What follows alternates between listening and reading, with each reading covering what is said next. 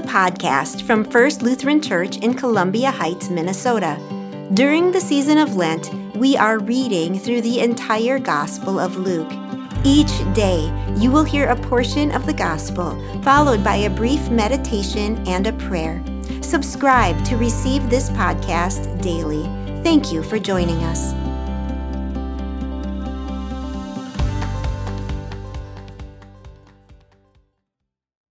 Welcome to First Lutheran's podcast. My name is Gloria Christensen, and I am a member of First Lutheran. I will be reading from Luke 18 through 43.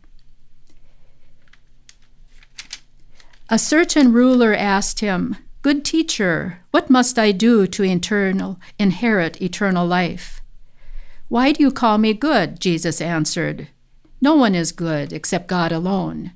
You know the commandments. You shall not commit adultery. You shall not murder. You shall not steal. You shall not give false testimony. Honor your father and mother." "All these I have kept since I was a boy," he said. When Jesus heard this, he said to him, "You still lack one thing. Sell everything you have and give it to the poor, and you will have treasure in heaven. Then come, follow me." When he heard this, he became very sad, because he was very wealthy. Jesus looked at him and said, "How hard it is for the rich to enter the kingdom of God.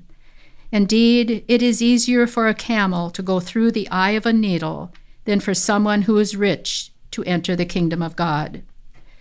Those who heard this asked, "Who then can be saved?"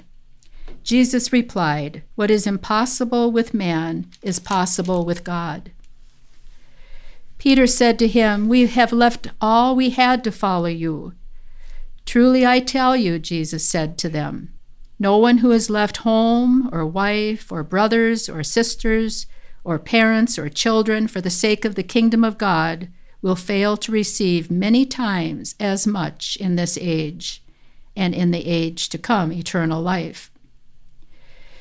Jesus took the 12 aside and told them, "We are going up to Jerusalem, and everything that is written by the prophets about the Son of Man will be fulfilled. He will be delivered over to the Gentiles. They will mock him, insult him, and spit on him. They will flog him and kill him. On the third day he will rise again." The disciples did not understand any of this. Its meaning was hidden from them, and they did not know what he was talking about. As Jesus approached Jericho, a blind man was sitting by the roadside begging. When he heard the crowd going by, he asked what was happening. They told him, "Jesus of Nazareth is passing by." He called out, "Jesus, Son of David, have mercy on me." Those who led the way rebuked him and told him to be quiet, but he shouted all the more, "Son of David, have mercy on me." Jesus stopped and ordered the man to be brought to him. When he came near, Jesus asked him, "What do you want me to do for you?" "Lord, I want to see," he replied. Jesus said to him, "Receive your sight. Your faith has healed you." Immediately he received his sight and followed Jesus, praising God. When all the people saw it, they also praised God. The word of the Lord. Parables are practical stories that illustrate truth to the receptive. Jesus taught in parables to extend mercy to the unbelieving, but also as an act of judgment. Today we have the parable of the rich ruler asking Jesus how he can inherit eternal life. He had kept the 10 Commandments from his youth, but Jesus pressed him further and said, "You still lack one thing." He was holding tightly to his wealth, not realizing that his wealth was a gift from God and meant to be shared with the less fortunate. We need to be generous with all God has given us, be it talent, time, or wealth.